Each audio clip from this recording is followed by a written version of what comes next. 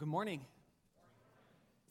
My name is Kevin, and I am on staff here at New Life, and it is my joy, my privilege to get to share with you for the next few minutes as we continue on this journey of freedom. If you're here for the first time, I just want to say welcome. I'm glad you're here. I'm glad you decided to come. If you are here for the second time, you came back. That means last week someone may have invited you, and you came, and there was something there, something that happened, something that grabbed you, and you said, you know what, it's worth coming back for a second look. So thanks for coming back. My hope and my prayer is that you will experience God, that you'll explore the truth of life that He has for you, a life that is good and exciting, full of passion and vision and purpose.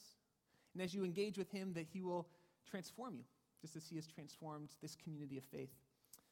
I get to be here and preach to my family. My family's in from Southern California, which is exciting. I don't know that my brother's heard me preach in probably 3 or so years, but last time he was up, and I'm going to, actually, Todd, why don't you stand up for a second? I wouldn't embarrass anybody else. This is my brother, Todd. You just got to look at him for a sec. I know, he's a good-looking guy. That's my twin brother, and I want to tell you because last time he was here and I was preaching, he was engaged to his wife, Jessica, and we were at church, and I was getting ready to preach, and he kissed her. And someone from the church, and I'm not going to say who it was, got really upset. Like, our pastor is kissing another woman at church. How could he do this? His wife is pregnant, and here he is kissing some other woman. And so he came up, and he's looking, trying to figure it out. And then he realized that, well, that guy kind of looks like Kevin, but he's not quite like Kevin. And he's got some earrings. He's a little cooler than Kevin. That must be his brother, you know? And so I say that to you because all week my brother's going to be here. So if you're walking in downtown Petaluma and you see someone that looks like me kissing someone that looks nothing like my wife, please don't call Ron. Okay, it's not some scandal. You don't need to worry about it. That is my brother, and that's his wife. And so there's just nothing to worry about there. I just want to share that so we don't get any mix-ups. You know, I don't want anything that would happen with my family to hinder you on this exciting Thanksgiving week. We are in the middle of a series called Freedom. The truth is that God wants you to experience freedom in your life.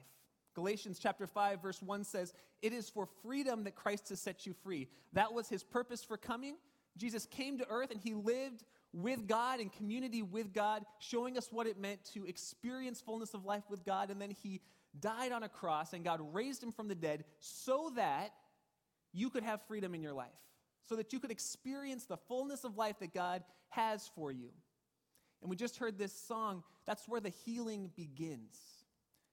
When we let our walls down, when we say, you know what, I realize that I'm not perfect, that I have made choices in my life that are destructive, that are hurting me, that are hurting those that I love, and that are separating me from God. The Bible calls that sin, and the Bible says the wages of sin, what you get when you sin, is it leads to death, but the gift of God is life. And so when we come to this place and we say, you know what, do I want what God says will lead to death, or do I want to choose life? When we choose life, when we choose God, when we choose forgiveness and healing and wholeness, that's where the healing begins. But it's not where the healing ends. If that was where the process ended, we would just immediately go to be with God in heaven the minute we made a decision to follow Him. And so there is something that happens in life here that continues this healing process. You see, the Bible says, love God with everything that you are and love your neighbor the way that you would love yourself. And so if we want to continue this process of healing, we have to not only experience the forgiveness of God and the healing that comes from God, but we need to then live with other people in such a way that we can embrace healthy relationships, experience healing, experience wholeness, experience forgiveness. And that's what this journey is going to be about for the next few weeks. Last week we heard that there's a God. He loves you. There's this problem with sin, which leads to death, and God wants to give you life. And we invited you to make a decision for God today. It's the best decision that you could ever make. But today we continue that journey, and we say, you know what, there's more to it than that. As we experience God, now we need to figure out how to live with other people in a way that brings freedom in my life and doesn't take me back into slavery, into bondage, into this kind of that place where I just feel stuck, like there's no way out, where we feel trapped. God wants us to have freedom, and God doesn't want us to be trapped in life. I'm going to be honest with you. Today is going to be some house cleaning. Today we're going to look at some of the things that we do instead of forgiveness, because we need to call them out. We need to identify them before we can actually move into the freedom of forgiveness. So today we're going to do a little house cleaning, and then in the weeks to come, we're actually going to say, okay, I'm not going to choose that anymore. Now I'm going to choose healthy relationships. I'm going to choose God. I'm going to choose the way that God wants me to live. Forgiveness, free, feeling joy and excitement and passion. We're going to talk about the life of a guy named Samson today. And I like Samson. Samson is kind of a mix between a Greek tragedy and the Jerry Springer episode.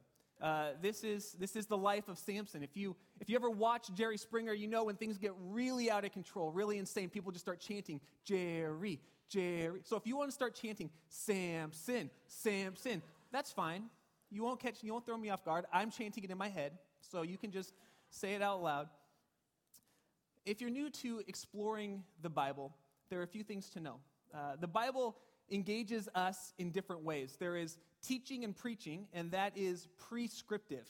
So there are parts in the Bible where the authors will say, do this and have life, do this and have death. It's teaching, and it prescribes something to you.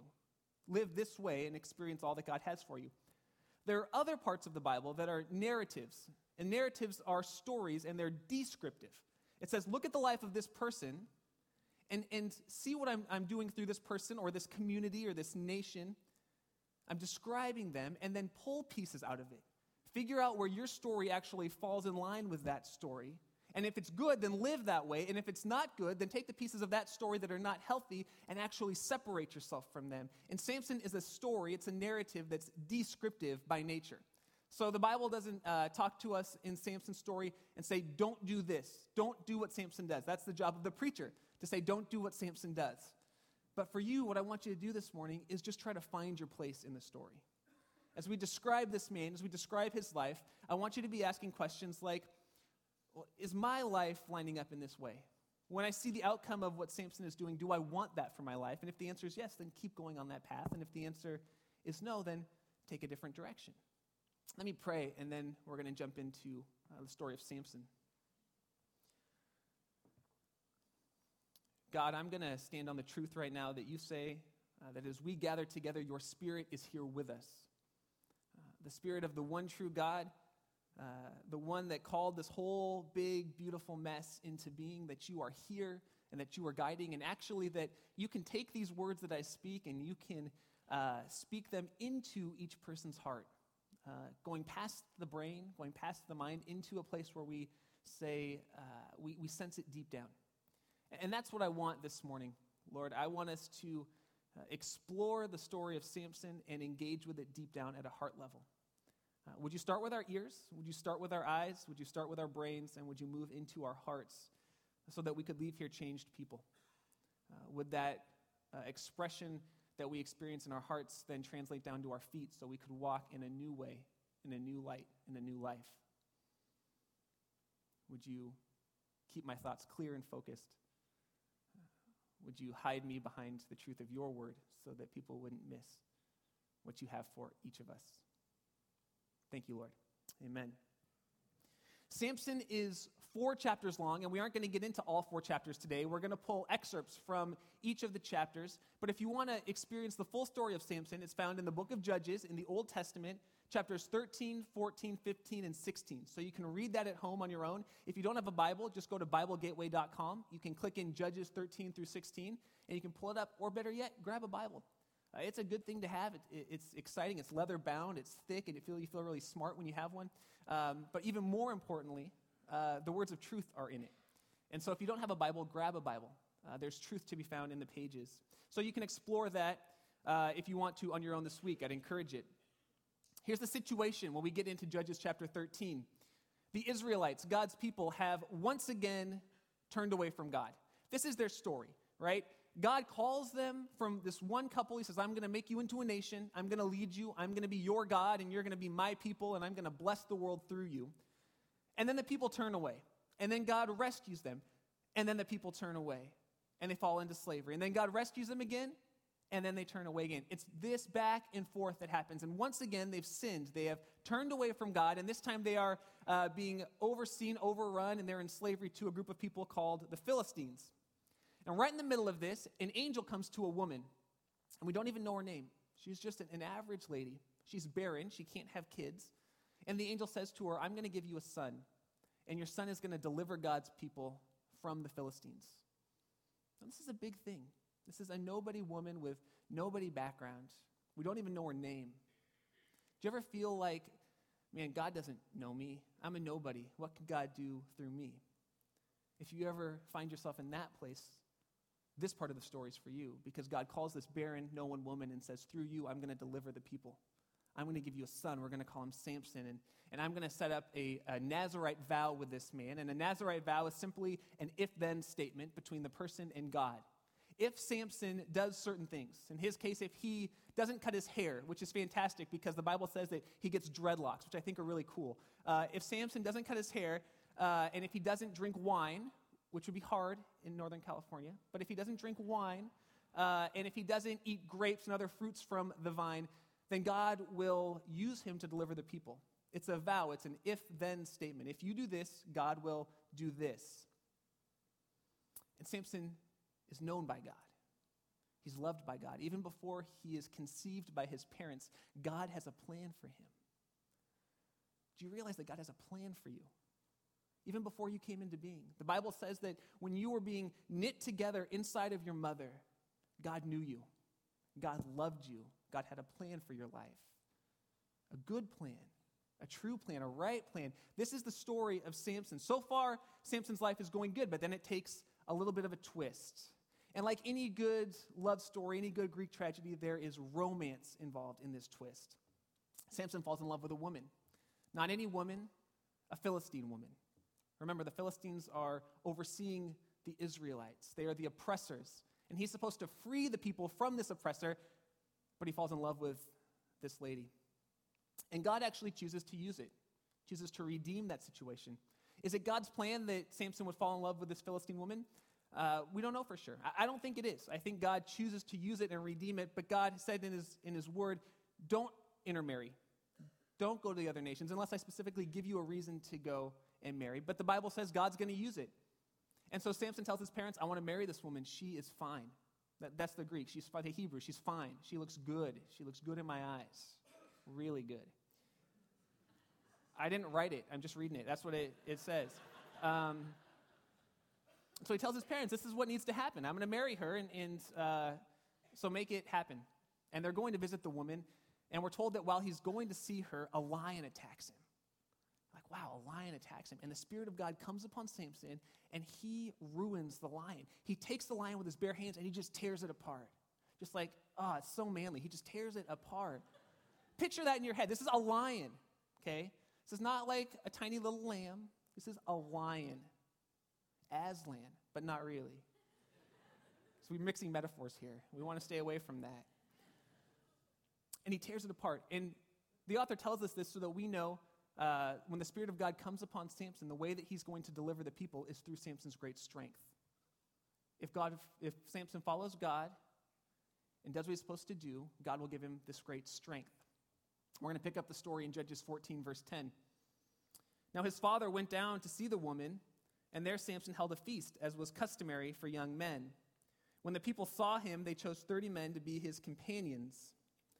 Let me tell you a riddle, Samson said to them. If you can give me the answer within 7 days of the feast, I will give you 30 linen garments and 30 sets of clothes. If you cannot tell me the answer, you must give me 30 linen garments and 30 sets of clothes.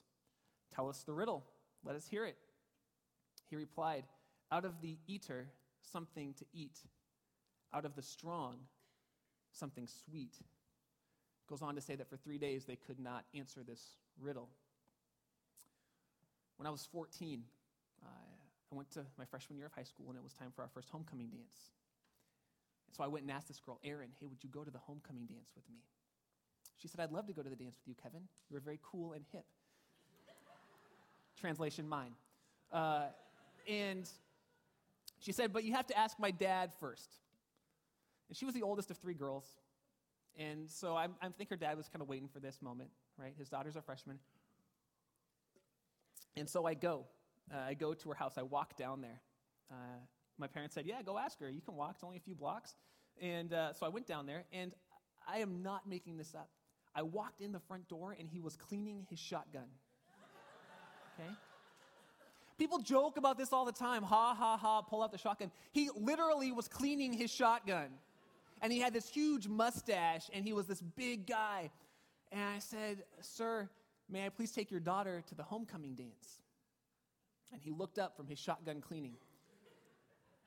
And he set his shotgun next to him.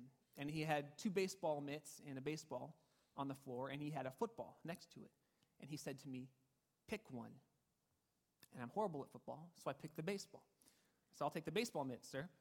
He said, "Come on." We walked outside, and he proceeded to play catch with me and ask me my intentions for the date, ask me about my financial portfolio, ask me about life, my plans for his daughter, and ultimately let me go to the dance. At first, I thought this was crazy. Now I have a 2-year-old, so when one of your 2-year-old sons comes to talk to my daughter, I'd like to borrow someone's shotgun, if that's at all possible. But what was he doing? He was checking me out, right? He was making sure that I was on the up and up, that I wasn't going to mess around with his daughter. He was having some fun with me. This is the story that we have of Samson. So Samson goes to have this wedding feast, which lasted 7 days, with this woman. But before they could start the process, 30 men from the village were called to come and check out Samson. Make sure he's on the up and up. Make sure he's a good guy. Make sure he's not going to take advantage of this Philistine woman. And so these 30 companions come to watch out. And they had this conversation, and they give him the green light, and so they start the wedding feast, which, again, lasted about a week. And Samson said to the men, "Hey, I have a riddle for you. And the winner of this, if you can answer this riddle, I'm going to give you the equivalent to 30 three-piece suits. So you'll be looking good. But if you cannot answer the riddle, you need to give me the equivalent of 30 three-piece suits." And they said, "Okay, that seems fair. Tell us the riddle." This was common back in these days. They would tell riddles back and forth to show how smart they were. And he tells them the riddle. Out of the eater, something to eat. Out of the strong, something sweet. And he's referencing the lion. And he's saying it's the honey. Remember, he killed this lion, and then he went back a few days later. And maybe I didn't mention this. He went back a few days later, and there was a hive of bees that had taken up residence inside the lion, which is kind of gross, but that's the story. And he goes in, and to show how manly he is, he grabs some honeycomb out of the lion, and he just eats it. But only he knows this story. No one else knows this story. His parents weren't with him. He's by himself. And so he tells them this riddle that only he can answer. And they can't figure it out for 3 days. So they go to his wife and they say, "How could you have done this? You brought this man here to ruin us. Find out the answer to the riddle, or we're going to kill you, and we're going to kill your whole family." And so she goes to him and she says, "Sam, honey, why do you hate me? I thought you loved me. We're 3 days into our wedding, and you have this riddle, but you won't even tell me the answer to it. I thought we had become one." And she's crying and weeping, saying how much he hates her. And he says, "All right, I'll tell you the answer." And he gives her the answer. And then we pick up the story in verse 18. Before sunset on the final day, on the 7th day, the men of the town said to him, "What is sweeter than honey and stronger than a lion?" So they answer the question, honey and lion. Those are the 2 pieces. But they say it in the form of a riddle. They say, "What's sweeter than honey and what's stronger than a lion?" And the answer, the love of a woman. Right? In their response to him, they say, "Your wife betrayed you. Ha, ha, ha. How do you like that?" Samson's not happy. He said to them, "If you had not plowed with my heifer, you would not have solved my riddle." Yeah. I've only been married for 4 years. So maybe as you get older, this becomes a term of endearment. But probably not on your honeymoon. Then the Spirit of the Lord came powerfully upon him. He went down to Ashkelon, and he struck down 30 of their men and stripped them of everything and gave their clothes to those who had explained the riddle. Burning with anger, he returned to his father's house. When Samson gets betrayed, we see him start to have some coping mechanisms to his anger, to his regret, to his fear. And this is where I want us to start taking a look, because this is where the author invites us in. Do I do these things that Samson does? Do I find myself here? Remember, this morning is a house cleaning. It's a soul house cleaning, because if we don't lay down some of the stuff we generally turn to when we're angry or frustrated or hurt or betrayed, we can't pick up what God has for us. When your hands are full with all the suitcases, you can't pick up more suitcases. You have to let the other stuff down to pick up the new stuff. So I want to invite you, do you resonate with this? His first coping mechanism is sarcasm. Do you resonate with sarcasm? He says, "If you hadn't plowed with my heifer, you would not have understood the riddle." His wife has betrayed him. She's broken trust. She's embarrassed him in front of all these guys. He's got to pay them a lot of money for these suits. And so what does he do? He's sarcastic to her. So the question becomes for us, when I'm hurt or frustrated or betrayed, do you find yourself turning to sarcasm to cope? Is that your coping mechanism? Is that your tool? Do you find yourself taking jabs or being cynical or being negative, being bitter when you're hurt or when you're frustrated or when you're angry, when you're betrayed? I'll be honest with you, this is my default. Of all four of these, this is the one that I turn to the most naturally, and it's the easiest for me. And you might be like me and thinking, well, maybe it's just not a big deal if I'm sarcastic when I get hurt. But the truth is, it is a big deal. Because what happens when we're sarcastic is that we are enslaved to shallow relationships. That's what it enslaves us to. Have you ever had a really deep, intimate, personal relationship with someone where sarcasm is your main mode of communication? I don't think you have. I don't think it's possible to. God's great desire is for depth in relationships, for intimacy, for honesty, for vulnerability. But if you ever try to be vulnerable with someone and have them be sarcastic back to you, it doesn't work. So his first coping mechanism is sarcasm. His second coping mechanism is revenge. When someone hurts or frustrates or betrays you, do you ever find yourself turning to revenge to cope? I remember hearing on the news not that long ago, a family of 4 driving in a car on the freeway. Husband was driving and wife was sitting shotgun with the kids in the back seat. And a couple of guys came in their car and they cut the guy off. So the guy flipped on the bird, because that's what you do when someone cuts you off. You give them, you say hi, but you only use one finger. And I don't. I didn't say that's what I do. I said that's what you, the universal. And the guys didn't like that, so they flipped him off back. Well, then they started yelling back and forth on the freeway in their cars. And they started kind of swerving towards each other, and they're just getting so angry. And the guys motion for the husband and father to get off the freeway. And he does. He follows them off the freeway. And they get out of the car, and the wife says, "Don't do it. Don't get out of the car. It's not worth it." He gets out of the car, and they start yelling at each other, exchanging words. And then all of a sudden, they start to get physical with each other. And one of the guys pulled out a gun, and he shot the husband, and he killed him in front of his family. Revenge is a coping mechanism that leads to death and slavery. Maybe not physical death. I pray not for any of us. When kids get hurt and angry, what do? They use physical violence, right? They punch someone. That's why I get in timeout a lot. Used to get in timeout a lot. We don't use physical violence that much for the most part, I don't think. Although if physical violence is your mode when you get angry, that's a huge, huge flag that you're stuck in slavery. But for us as adults, we're more defined in our revenge tactics, right? We use gossip for revenge, or slander. We say negative things. We paint people in a negative light because we think they've hurt me, and so I want other people to see what kind of person they really are. And so we talk badly about them, and we lead people down a path of thinking they're not any good. What happens is then we're always watching our back. We're not free because we don't know if they know what I said about them. And so we come into a place and we wonder, what are people thinking about me because of what I've said about them? And it escalates. Revenge always escalates, and we find ourselves trapped. We cannot be free when gossip or slander or backbiting is our main mode of conversation, when we're hurt and angry. That's why God says turn to forgiveness. Deal with the situation. That's why the Bible says, let no unwholesome talk come out of your mouth except for that which builds other people up.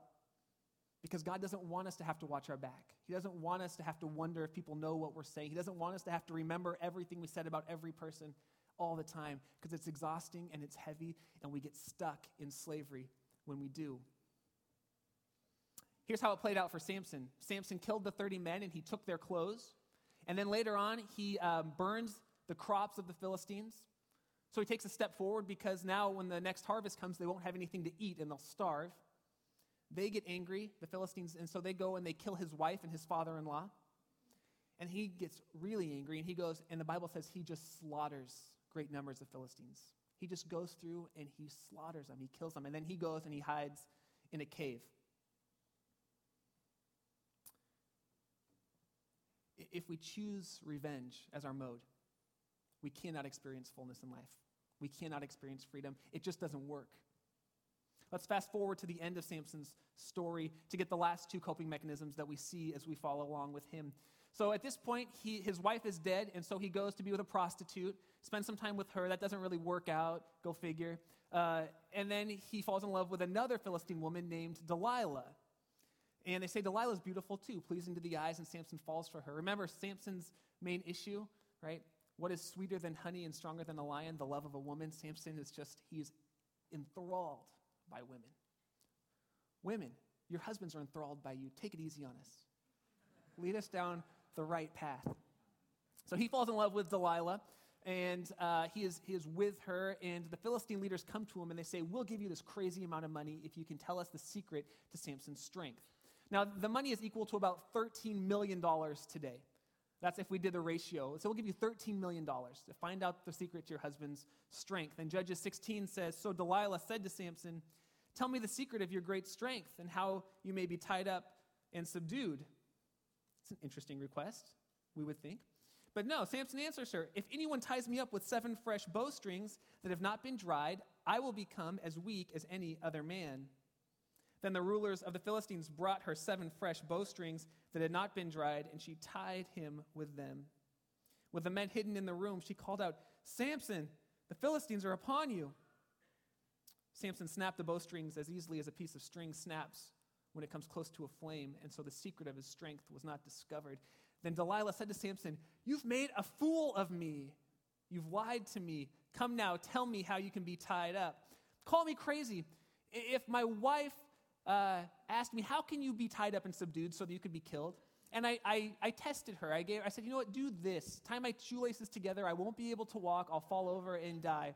And I woke up the next morning, and my shoelaces were tied together, and people were waiting to kill me. And then she said to me, you made a fool of me. You lied to me.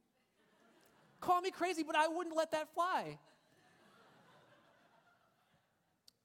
But Samson just sweeps it under the rug. He doesn't even respond to it. 2 more times, Samson actually tells her 2 more lies, and each time she does the thing he says to do, and the Philistines are there, and they come to attack him, and he breaks the bonds, and she says to him every time, how could you do this to me? You're breaking my heart, Sam. When someone hurts or frustrates or betrays you, do you find yourself sweeping it under the carpet and pretending it never happened? Is that your coping mechanism? When you're upset with your husband or wife or your kids or your coworkers or people at your church, do you ever find yourself saying things like, well, whatever. It's not that big of a deal. I'm over it. Let's just move on. You ever said things like that? Now, to be sure, if someone steps on your toe, let's just move on. Okay? That's not sweeping under the carpet. That's just not being crazy. But if someone hurts you or betrays you, tries to kill you, and you say, I'm over it. Let's just move on, whatever. You're really not over it. You really can't move on. Most likely it will come back. It happened 3 more times with Samson until we get to the 4th and final, which we'll talk about in a second. If you sweep things under the carpet, all of a sudden the carpet's going to get a lot of junk under it, and you're going to wonder why there's this huge mound in your carpet between you and another person. And then you're just going to blow up, right? You're going to look at your husband and say, why don't you put your socks in the dirty clothes? I tell you, or you don't tell him, you say, I'll put them away for him, right? I'll be nice. And then all of a sudden it builds up, and you're like, I can't believe you always do that. He doesn't know. He should know, but he doesn't. He thinks that's the great place for the socks because then they're already separated into whites and darks. We can't just sweep it under the carpet. It will come back. It will bite us in places where we don't want to be bit. And we won't be free. And Samson's final coping mechanism is he just gives up. He just gives up. When someone hurts or frustrates or betrays you, do you ever resign yourself to the fact that this is always the way it's going to be? Verse 16 says, with such nagging, she prodded him day after day until he was sick to death of it. I have no idea what that's like. I'm just going to throw that out there. Right? Maria, you're here. I love you, babe. Husbands, look at your wives and say, I can't relate with that at all. Say, you'll score points. It's Thanksgiving. Tell them. Tell them now. Before the in-laws come, tell them now. Tell them you love them. He was sick to death of it, so he told her everything. No razor has ever been used on my head because I've been a Nazarite dedicated to God from my mother's womb. If my head were shaved, my strength would leave me, and I would become as weak as your pastor, Kevin Finkbeiner, as any other man. When Delilah saw that she had told him everything, she sent word to the rulers of the Philistines, come back once more. He has told me everything. I'm not a counselor, but I've talked to counselors, and they'll tell me, you know what? We can tell when a marriage is pretty much over.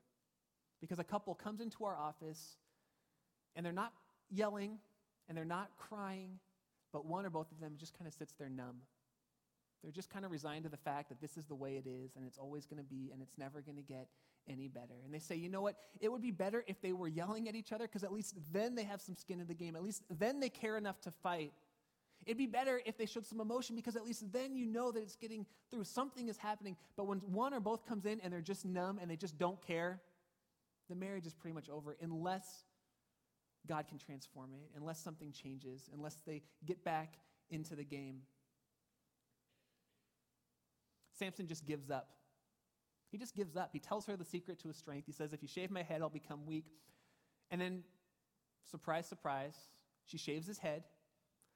I know, it's crazy. He becomes weak. The Philistines come. They bind him. They gouge out his eyes. They make him a slave.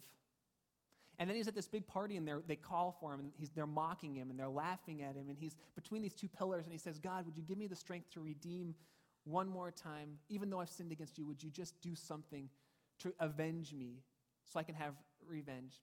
And there are people up on this platform, and he's below them with these pillars, and he pushes with all his strength, and the pillars fall down, and he kills thousands of Philistines, and he dies. And that's the end of Samson's story. That's it. Blind, a slave, 3 failed relationships, and buried by a house. I don't know about you. Again, this is descriptive, not prescriptive, so I can't tell you what to think, but I don't really want that for my life. That's not the way I want to go out. I know we live in California, but I don't want to die in my house. I don't want to die by an earthquake. I don't want that to happen to me. When we resign ourselves to thinking this is just the way it's going to be, we hinder God's ability to bring freedom. We don't allow God to work. God wants to bring freedom in your life. The key way that God wants to do it is to help you effectively navigate relationships. The Bible says if you don't love your neighbor who you can see, how could you ever love God who you can't see? It's impossible. God wants to bring freedom by showing us how to navigate relationships, and we have to call out some of these coping mechanisms that we use and get rid of them so that we can open ourselves up to how God would have us engage. Next week, we're going to explore the idea of seeking forgiveness. When you hurt someone, how do you go to them? What's the Bible say about it? How do we do this to have healthy relationships? The following week, we're going to talk about the idea of forgiving others.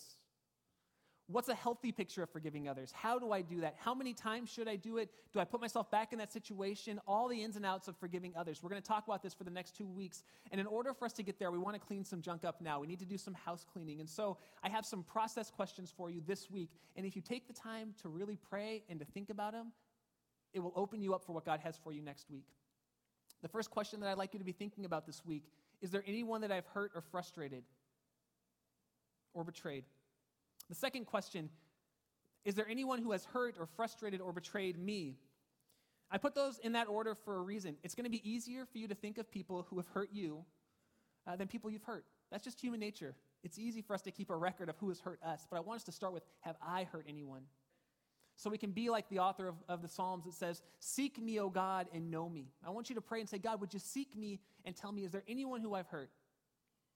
Because I want to figure out how to fix that, how to bring healthy relationships. And then the second question, anyone who has hurt me. And then the third, am I using sarcasm or revenge?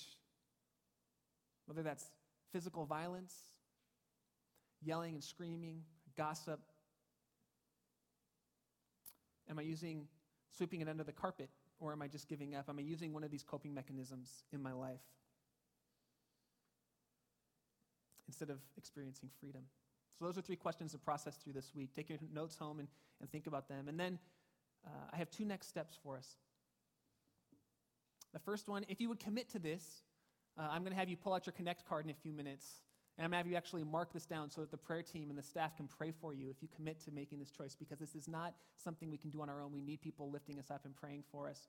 But the first action point, or the first next step, is this. I will identify one coping mechanism, and I'll pray that God removes it, and I will actively seek to erase it in my life. Maybe you already know. Maybe as you're sitting here, you think, I resonate with that. Man, that's me.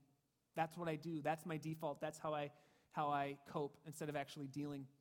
Thanksgiving is coming up, so it's a perfect time to practice not using our coping mechanisms. The other thing that I want to invite you to is to make a first-time decision to become a follower of Jesus. This is not self-help stuff. This is not stuff we do on our own. Apart from God, we cannot fully embrace and love people the way he's called us to.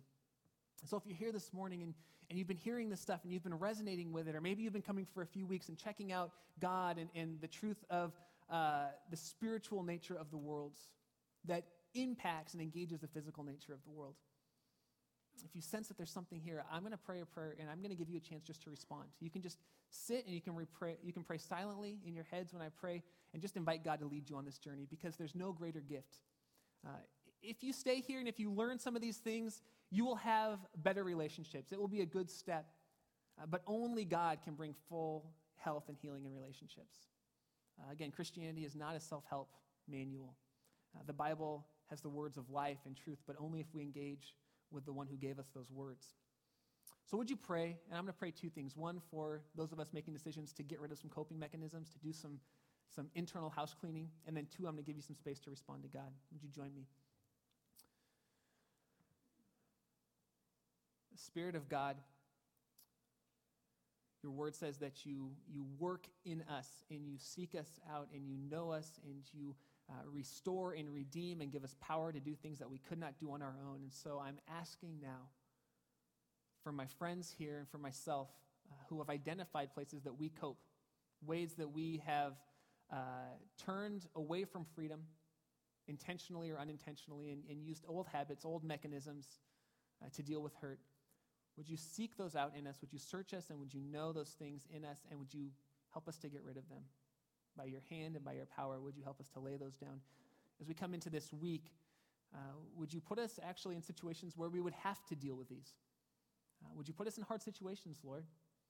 And then would you help us to acknowledge that these are opportunities to grow, opportunities to seek healthy relationships, opportunities to follow you. And that's a scary prayer, God, even for me. And as I pray it, would you be gracious to us in the process? Would you show us what it means to live in freedom and joy with purpose and passion, and to love other people deeply as much as you love them, as much as you love us? As we continue to pray, if you've never made a decision to come into a relationship with God, I want to give you the space to do that. There's no better day than today for you to come and to experience all that God has for you. And so if you're sensing God tugging on your heart, if you're sensing something happening, if you're resonating with this, and you just, for whatever reason, you know that this is true and real, you can pray this simple prayer with me. You can just repeat after me in your head. Lord Jesus, I believe that you're real.